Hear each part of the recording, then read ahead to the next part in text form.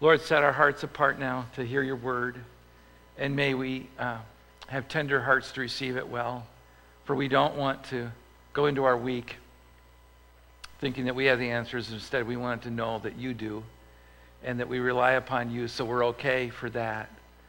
And we don't have to have it all figured out because you do, and because of that, Lord, we can not only rejoice, but we can also relax, knowing that our victories are really rooted in you. May you be the divine teacher, I pray, in this session, and may your Holy Spirit work in our lives in such a way that we leave here as different people. And thank you now for the time in your word. In Christ's name, amen. So we're in Joshua, we're in chapter 5, and the word courage is the central theme. It's the life that we all want, a courageous kind of life. We all want to be courageous people. We just don't want to be scared to death. There's just nothing worse than living a boring, monotonous life of solitary confinement. What God wants is a courageous, faith-filled, adventurous life. He wants that for us, and he knows we need to be courageous, not just to be courageous for the sake of being courageous, but to be courageous about the right things. So he set out a path that we would be courageous and that we would grow in this. And this path towards being courageous people would be a growing kind of experience for us as well. We pick up our story in Joshua 5. God's people are about to attack Jericho. This is next week's story. Really, Lord willing, we'll be at Jericho, and it'll be a great day. But God has promised the nation of Israel, God's chosen people, this piece of property that we call Israel today. And he's promised them that, and then through a multiple series of miracles, they've actually gotten to the property. And it has taken miracle upon miracle. They have just crossed the Jordan River, and it's a mile wide and it's deep. And we know the effect, if you've had the news on, we know the effect of water, don't we? We know it can carry a house down the river and rip up a road pretty good. And so when this flood stage river stops flowing and all the people of the children of Israel get to cross the river, this is nothing short of a phenomenal miracle. And God parts the water, the children of Israel cross, and then what happens is amazing. The people on the other side who are in the property that the children of Israel are going to overtake, their hearts begin to melt because they realize we can't fight this. This is incredible. These people can stop water. These people were in the wilderness for 40 years and they never ran out of food. And even though they don't believe in the God of heaven, they know somebody's providing. Chapter 5, verse 1. Now all the Amorite kings west of the Jordan and the Canaanite kings along the coast heard how the Lord had dried up the Jordan before the Israelites until they had crossed over.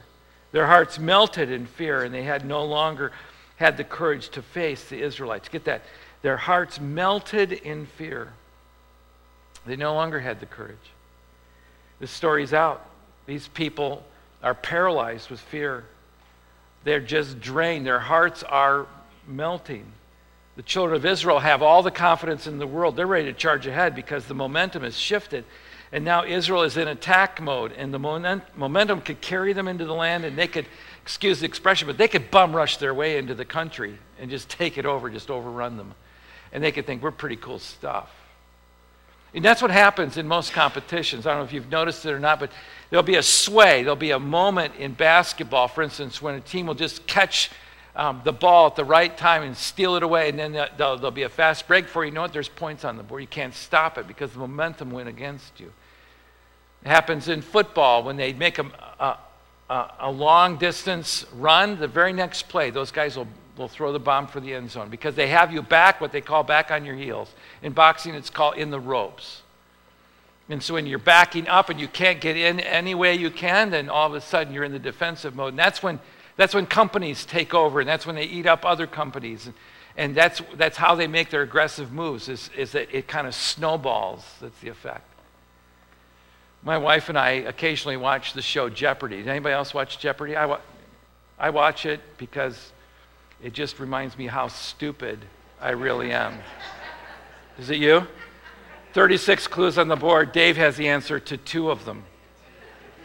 Unfortunately, I didn't get points because I didn't put it in the form of a question. Yeah, I got that. I got it wrong because I didn't put it in the form of a question.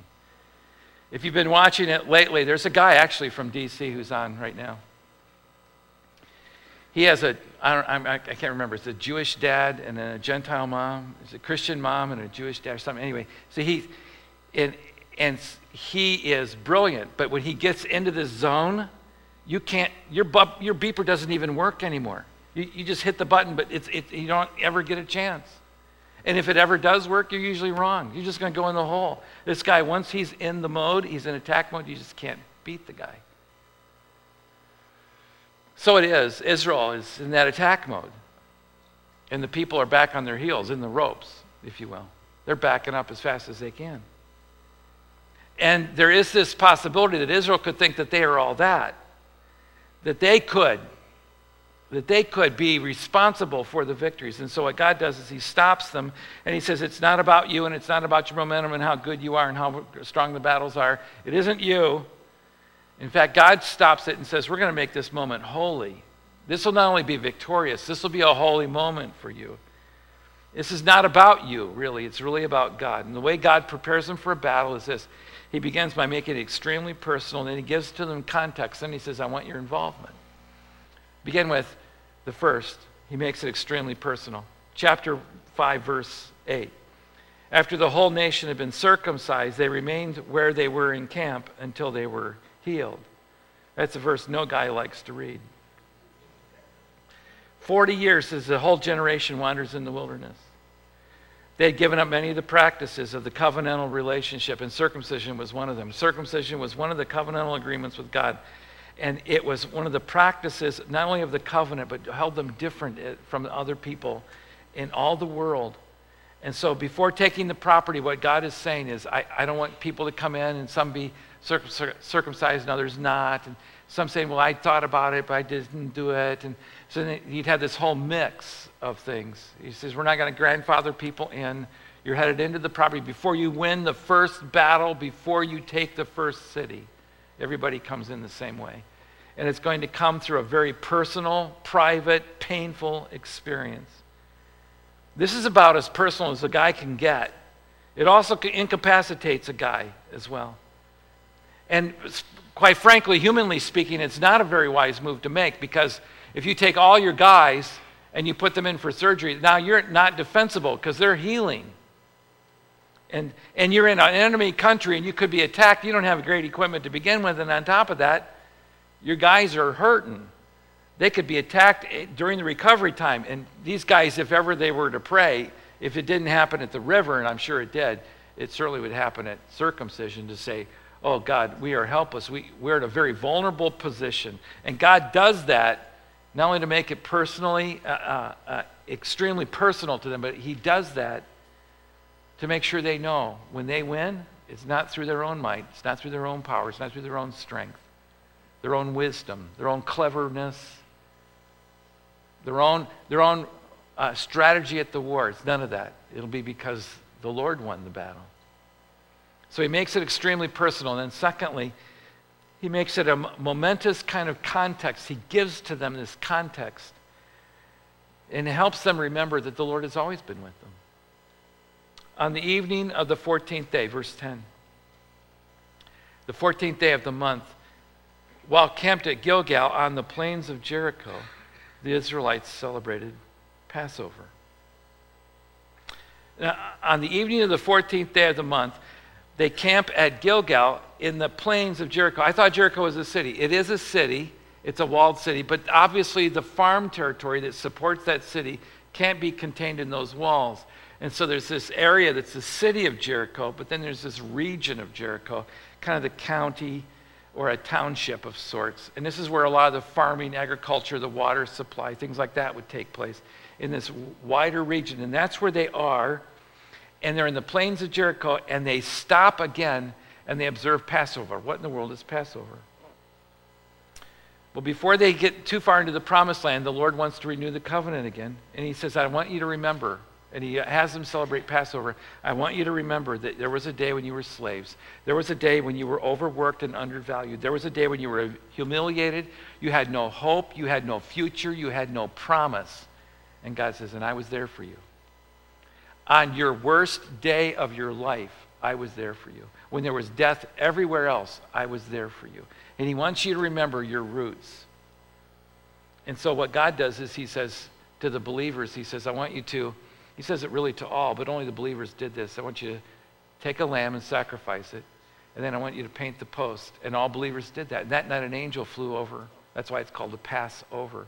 The angel of the Lord flew over. And as the angel flew over, if there was blood at the doorpost, he knew that they were believing and they feared God and they were safe. But if the home did not have that blood sprinkled, there was death in that home. And the next morning there was weeping and screaming because there was death everywhere of these homes that didn't believe. But for all those who believed the Lord and painted the post, did what he said, they were safe. Now, those houses that believed the Lord, it was a very sacred moment, but it was a celebrating moment too, because they loved the people, they loved their God, and what they remembered then was that God didn't leave us then, he won't leave us now. No matter what the challenge is, he will not leave us. The hardest challenges we have in life, God will be there. And I say that to you today, to the church. Your greatest challenges, God will give you the grace and the guts to get through what it is you're getting through. Tradition tells us that the lamb whose blood would be shed, that lamb was to be roasted. And when they were done roasting that lamb, they were each to take a piece of that lamb and eat it. But they weren't to sit down at the table. They were to stand up, and they were to have a coat on, and they were to eat in haste. It's all part of a Jewish custom. It was part of what became a celebration of Passover. And they would eat standing with their coat on as a reminder that when God says it's time to go, because what was happening was he wanted the people to leave. And he said, I want you to believe that you're leaving and that you're being freed. The way you do that is to stand up. And the way you do that is to get your coat on like you're ready to go. And you eat in haste. You don't sit leisurely and talk. And so each year they would celebrate this Passover. Coat on, standing, no discussion, roasted lamb. And we remember where we came from.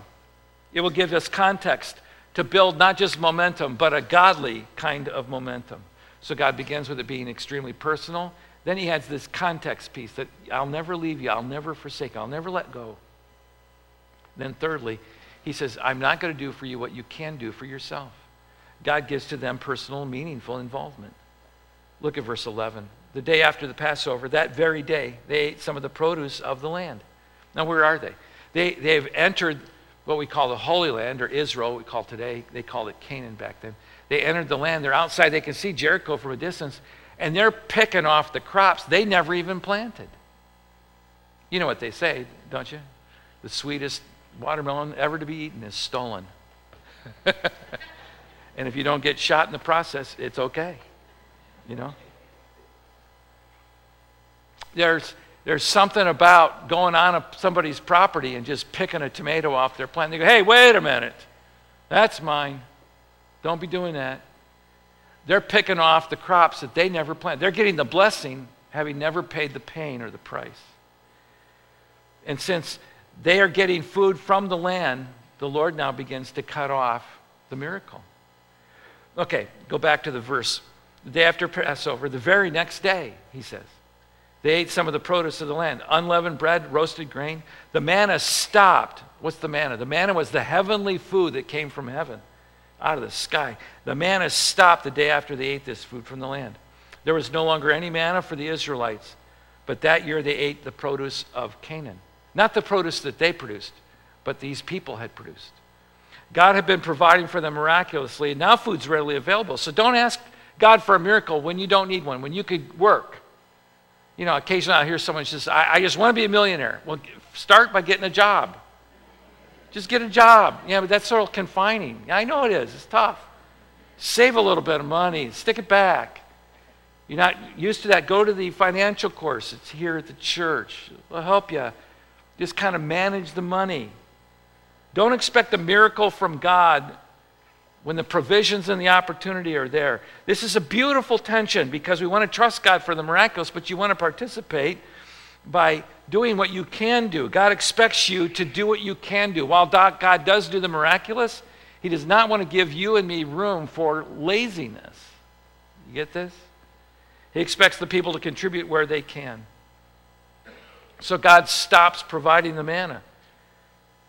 And to make sure this is personal, the people are fully devoted. He says, before we go into this first battle, everybody's circumcised. I want this to be very personal. Secondly, after that's done, then I want you to remember the context. Have the Passover. Now, can you imagine, just stop for a moment, if you were from Jericho and you're a spy for Jericho and you crawl on your stomach outside the city and you go out to the woods and you see them there a few hundred yards away and you're just to bring the report back and they say to them, are they out there? Oh yeah, they're out there. What are they doing? I don't know. They stopped and they're doing surgery. I don't know what that's about. Okay, go back and a few days later. Okay, he goes back a few days. What are they doing now? They're doing a festival. They're eating a meal. Okay, I thought they'd be getting ready to hit us, to attack us. It doesn't make sense. Well, God does that on purpose so only He can get the glory for the victory. And He expects us to contribute where we can. But He wants us to know, if you're going to make it, it's going to be my good hand, the Lord says. So Joshua will actually go out and he'll survey the scene of Jericho. He'll take a private trip out to Jericho and he knows that each city, and this is the way it was in Canaan at the time, each city typically had its own little city gates and that sort of thing, but it had its own king. So that region would be that own little kingdom. And each kingdom defended themselves. They were all their own, which meant for Joshua, I'm going to have not one big battle, but I'm going to have a series of battles. Each city we take, I'm going to have to take it. He knew that. I could just imagine he goes through the plains and goes through the woods, comes up on the grassy side where he sees Jericho from a distance. And he knows now, historians tell us that Jericho was probably a walled city. The walls were 40 feet high. This is big, folks. This is big even for them. This is maybe one of the most fortified cities out there. If it's 40 feet high, just think how wide the wall must be to get that high. Just think how wide it must be at the base. The gates are probably rough-hewn timbers that are fit tightly together. They're highly trained, skillful fighters. And I'm sure Josh was thinking, okay, as he's heading back, and this is Dave now. It's kind of sanctified imagination. This is why Dave is not the name of this book, called Joshua. Because if it was Dave, I would have gone through the woods, looked up, seen Jericho, and then I would have gotten my map back out and thought, are we in the right place? Could I get a GPS on this? Because I don't want to attack the wrong city. Let me go for something smaller. Would you do that? Let me do a little village. You know, I can overrun Bethlehem, not Jericho. No, Joshua sees it. He's heading back, and I'm sure he's thinking, they had the best fighters, skilled army, the best walls, the best equipment. I have some guys who've never fought at a battle before. They have a handful of spears, some swords, that's about it. We don't have any catapults. We don't have any movable ladders. We have no towers. We have nothing to shoot with.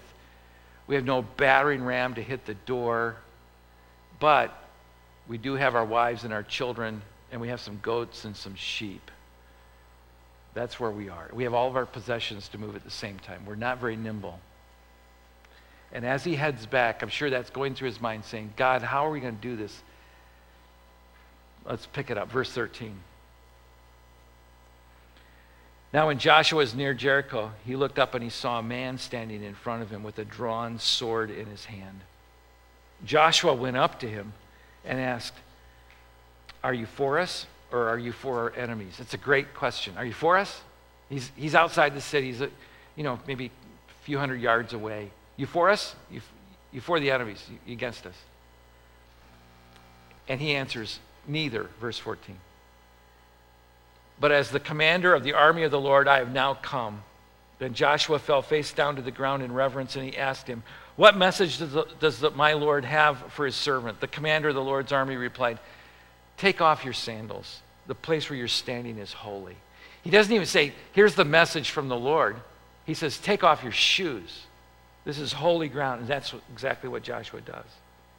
I love this response. Are you for us or against us? Neither. Are you A or B? I'm C. Okay, this isn't going so well. Are you A or B? I'm C. And then he says, I am the commander of the army of the Lord. Some believe, and he's carrying a sword. For me, just personally again, are you with us or against us? If he has a sword, are you with us or against us? Sir. Something here. He's got a sword, for crying out loud. He says, I'm the commander of the army of the Lord. Theologians call this the theophany. It's a visible sighting of God in the Old Testament, God sighting, theophany. It's the idea of this God sighting of him coming in a human or angelic, it looks like human kind of a way. I believe it's even more than that. I think it's a Christophany. It's not just God showing up. I think it's Christ himself. Now, theologians all agree it is God. And the reason, if you go back to the text, look, he says, I'm the commander of the Lord, of the army of the Lord, and I have now come. And what does Joshua do? He falls down on his face in reverence. If he were not God, that messenger from God would have said, don't bow down to me, I'm not God. So he would have stopped the reverence piece, but he didn't, which leads me to believe it is a theophany and maybe a Christophany. I believe it is Jesus Christ himself. It's a pre-New Testament time. It's an Old Testament occurrence when Jesus shows up, which, again, by the way, validates the fact that Jesus is eternal. He's part of the Trinity. He didn't just show up at Christmas. He was actually all through the Old Testament. And when Joshua bows and he's not told to stand up, this is a good stopping point for us to realize this is probably Christ. This is and if you take this and go to Revelation, what you'd find is when the Lord does return, guess what he's riding? It's not a donkey. It's a white horse. You know, when he rode in to town to be crucified on a cross, he rides it on Palm Sunday in a donkey. When he comes again, it'll be in a stallion. And there'll be a sword. And it's an iron rod rule of Christ. This is a good place to stop and realize this is the commander of the Lord God of heaven, and he is carrying not a batch of flowers, not a bundle of flowers. He's carrying a sword. This is not a wimp. This is an authoritative commander who has the right to rule in our hearts and lives. So if you have impressions of who Christ might be, and in your mind you see him as weak or fragile or timid or soft or anything else, let me just tell you, even when he came as Savior, which would be the softer side of this, when he came as shepherd to the people and as teacher, even when he did that, he tipped over tables in the worship center and nobody stopped him. That tells me something about his strength and his posture. It also, when he was arrested in the garden, by the way, it's in the garden, for crying out loud. They could have gone in with 2 officers. What did they take? They took a whole platoon in. By the way, you know this, but Jesus grew up in a carpenter shop. He grew up doing stuff, building the muscle, doing the things that carpenters do. So when you have this view of Jesus somehow that is just so cushy, that needs to go away. Because the commander of the army of the Lord is carrying a sword. Now, this angel tells Joshua, number one, the battle's not yours. This is not yours to be fought. This is the Lord's battle. If this were your battle, you'd be in trouble. But God has this. The captain of the host doesn't even say to Joshua, by the way, how many spears do you have? You have some swords? We're a little short on pea shooters. Do you have pea shooters? He doesn't ask any of those questions. You have enough ammo? He doesn't ask any of that. Why? Because he has this. Now, the Lord did occasionally show up in the Old Testament. And one of the times, if you're taking notes, Numbers chapter 22, it was a guy by the name of Balaam. His eyes were opened and he saw the angel of the Lord standing in the road. And the way you can tell this is there were times when An angel it's just an indefinite article, and then there's times when there's a definite article. Well, this has the definite article in front. It's the angel of the Lord. I think it's Christ. In Numbers 22, Balaam's eyes are opened, and he sees the angel of the Lord standing in the road. Guess what he has in his hand? A sword. And the sword at that time was drawn. What does Balaam do? He does the smart thing. He bows down. Again, with Elisha, chapter 6 of the book of 2 Kings. Elisha thought he was all alone in the battles, and he prays out to God, "Oh God, may I open my eyes so I can see what's really going on." And the Lord says, "Okay, I'll do that." And he opens Elisha's eyes when he's in battle. And what does Elisha see? 2 Kings chapter 6, verse 17.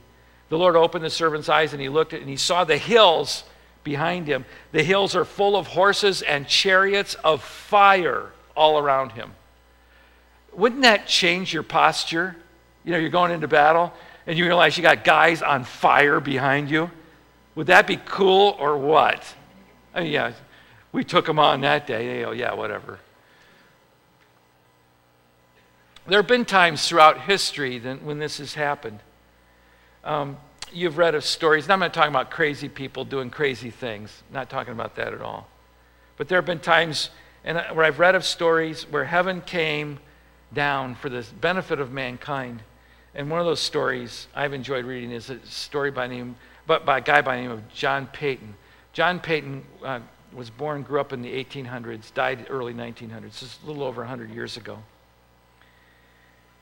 Peyton grew up in Scotland, was born and raised in Scotland, married, and he and his wife decided to go to, I'm going to say it wrong, it's the New Hebrides Islands. These are small islands outside of New Zealand. So if you were to go to like Papua New Guinea, it's not far from there, Australia, New Zealand, that part of the world. But it's the 1800s. He gets on a ship, he's probably never coming back. Those islands at the time, they wanted to take the love of Jesus and take the word of God there and translate for people, but they knew the people there were cannibals. They were headhunters. John and his wife still felt compelled to go. And so they got on a ship that sailed to the islands, and then when they got there, they had to actually get in their own boat and row ashore on their own.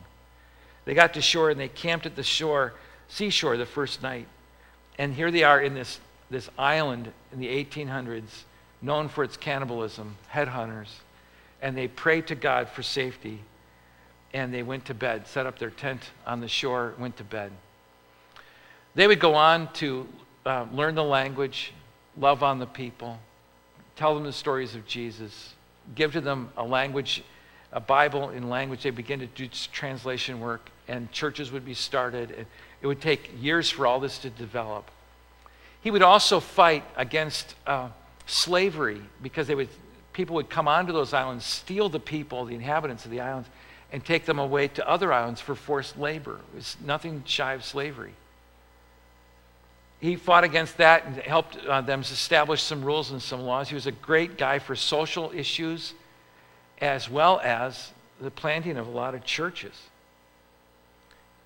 After a season, some time had passed, the tribal leader met with him, and they talked about how this had all come to be and how Christ had entered this tribal leader's heart and how pleased they were that the Peytons were living on the New Hebrides Islands. And then eventually the conversation went back to how you got here and what was it like when you first came. And John said, honestly, when we landed, we rowed our own little boat ashore, we set up our tent, we prayed for safety, but we thought you might actually kill us. And we didn't know. We went to bed not knowing what would happen. And the tribal chief stopped him and said, "Oh, but you don't know the whole story. We did come in the night. We did come, and some of the warriors slipped down through the woods to the edge of the beach. And we were going to attack you, kill you, and eat you." Can you imagine someone saying that to you? I'm going to attack you, kill you, and then eat you. And then we reached the sands and we started towards your tent, he said. But what we saw were flaming soldiers appearing and surrounding the tent. Each had his own sword in hand. So he says, so we retreated. Why do I share that story with you? Because you never have to worry that the Lord is with you. This is the Lord's battle. It's not yours. And should you find that the Lord comes through the way you thought he should, or should he come through a different way, he is still the Lord God, and he's still out for your good. Number one, this is not your battle, it's the Lord's. Number two, God is not on my side. I am on his. I have to choose to be on his. Joshua meets the guy and he says, are you for us or against us? He says, neither. I'm for the Lord. I'm the commander of the army of the Lord. This is a concept we have to embrace. God doesn't decide to join my side. That's foolishness to think that. It's foolishness for us to think we can plan our lives and execute our agendas, and we can live out our objectives in life and then ask God to help us. No, we have to decide in our own hearts, whatever God wants to do, that's what we want to do. We be conformed to his image, to his plan, his agenda, his objectives, his big goal.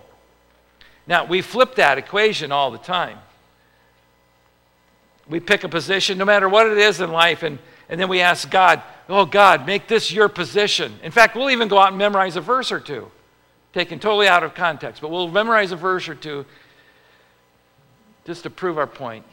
And all along, we aren't impressing anybody but ourselves. Instead, we have to ask ourselves, am I choosing to be on the Lord's side? In fact, will it take an angel of the Lord holding a sword to get us to change? The biblical term for change and the change of mind is the word repent. And my word to you is this: if it isn't in your nature to repent regularly, to rethink your position, to ask God to open your eyes to what's really happening, if that doesn't happen, you may be, in fact, saying, oh, God, make my position your position. You may be forcing the hand of God, and it's not going to work. But the follower of Jesus Christ who really trusts the Lord will do just the opposite. He'll say, I have no opinion but that of the king's, and I submit gladly to it. And as I learn it, I submit to it. As I learn it, I submit to it. God is not on my side. Joshua learns, and so do we, church. We have to choose to be on his. And number three, this is not ordinary. This is not just an ordinary day, an ordinary battle, an ordinary work. This is not ordinary. This is holy. See, we tend to see the church as holy ground, or the place where we have our Bible reading as holy ground. No. Your office, where you do battle, that's holy ground. Your law firm, where you practice, or in a court where you practice, that's holy ground. You're a cop and you're on the street, that is holy terror ground. And you pray that the Lord would be with you and that he will see you through those battles. The assembly line in the factory, the route that you take to work, that is holy ground. It's where the battle is. Don't see it as anything different. So take off your shoes. In other words, make yourself sensitive to it. Never forget the words of Jack Hayford. He said, I take off my shoes, and I found this to be true. Don't you really watch where you walk when your shoes are off? You know, I've got really clunking shoes with like steel-toed. I mean, I can go anywhere with these things. Well, I'm insensitive to what the ground is. When my shoes are off, now I'm really picking and choosing where I'm walking. And that's what God wants. He wants us to be so sensitive to what is happening. Take your shoes off. This is holy ground. The conflict in family relationships, that is holy ground. Your pride stands in the way of making the progress you want to make because this is holy ground. The school that you go to where minds are in motion, God is at work as there as well. That is holy ground. So if you see your life as the battlefield and you know God's got the battle, I have to choose to be on his side. Now all this is holy. It's all yours, Lord. I'll see it that way, and that's what we need. But this is going to have to start first by personally saying, Lord, do the surgery on me. Open my heart. The New Testament calls it circumcision of the heart. It's where I get as personal with God as I can be. And I remember the faithfulness of God. That's the Passover. We're going to come to the Lord's table in a little bit. We're going to remember that we were slaves to sin with no hope and no future. And a lamb shed his blood so we could be free. We remember where we came from. So there's no pride to us. But remember, too, we want to be part of the process that God's involved in. He'll do the miraculous things, but we'll contribute where we can. And as we do that, we'll see this is holy ground. This is not for me to choose sides. It's for me to decide to follow the Lord and to know that the Lord has the battle. Would you bow with me in prayer? This is serious time here for us to realize we're going to go into battle this week, and you can fight it on your own strength. And you might have moments of success.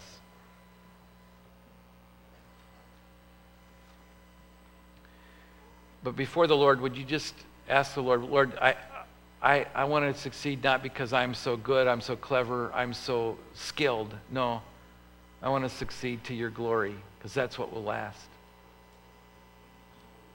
And you have humbled me. And if that needs to happen again, ask the Lord to do that. Some of us just need that right there. For many of us, it's just to remember where we came from. We've been in the Christian culture long enough that we think we're all that, when really we were in the pit, somewhere enslaved with no hope and no future. Until an angel of the Lord flew over, we believed.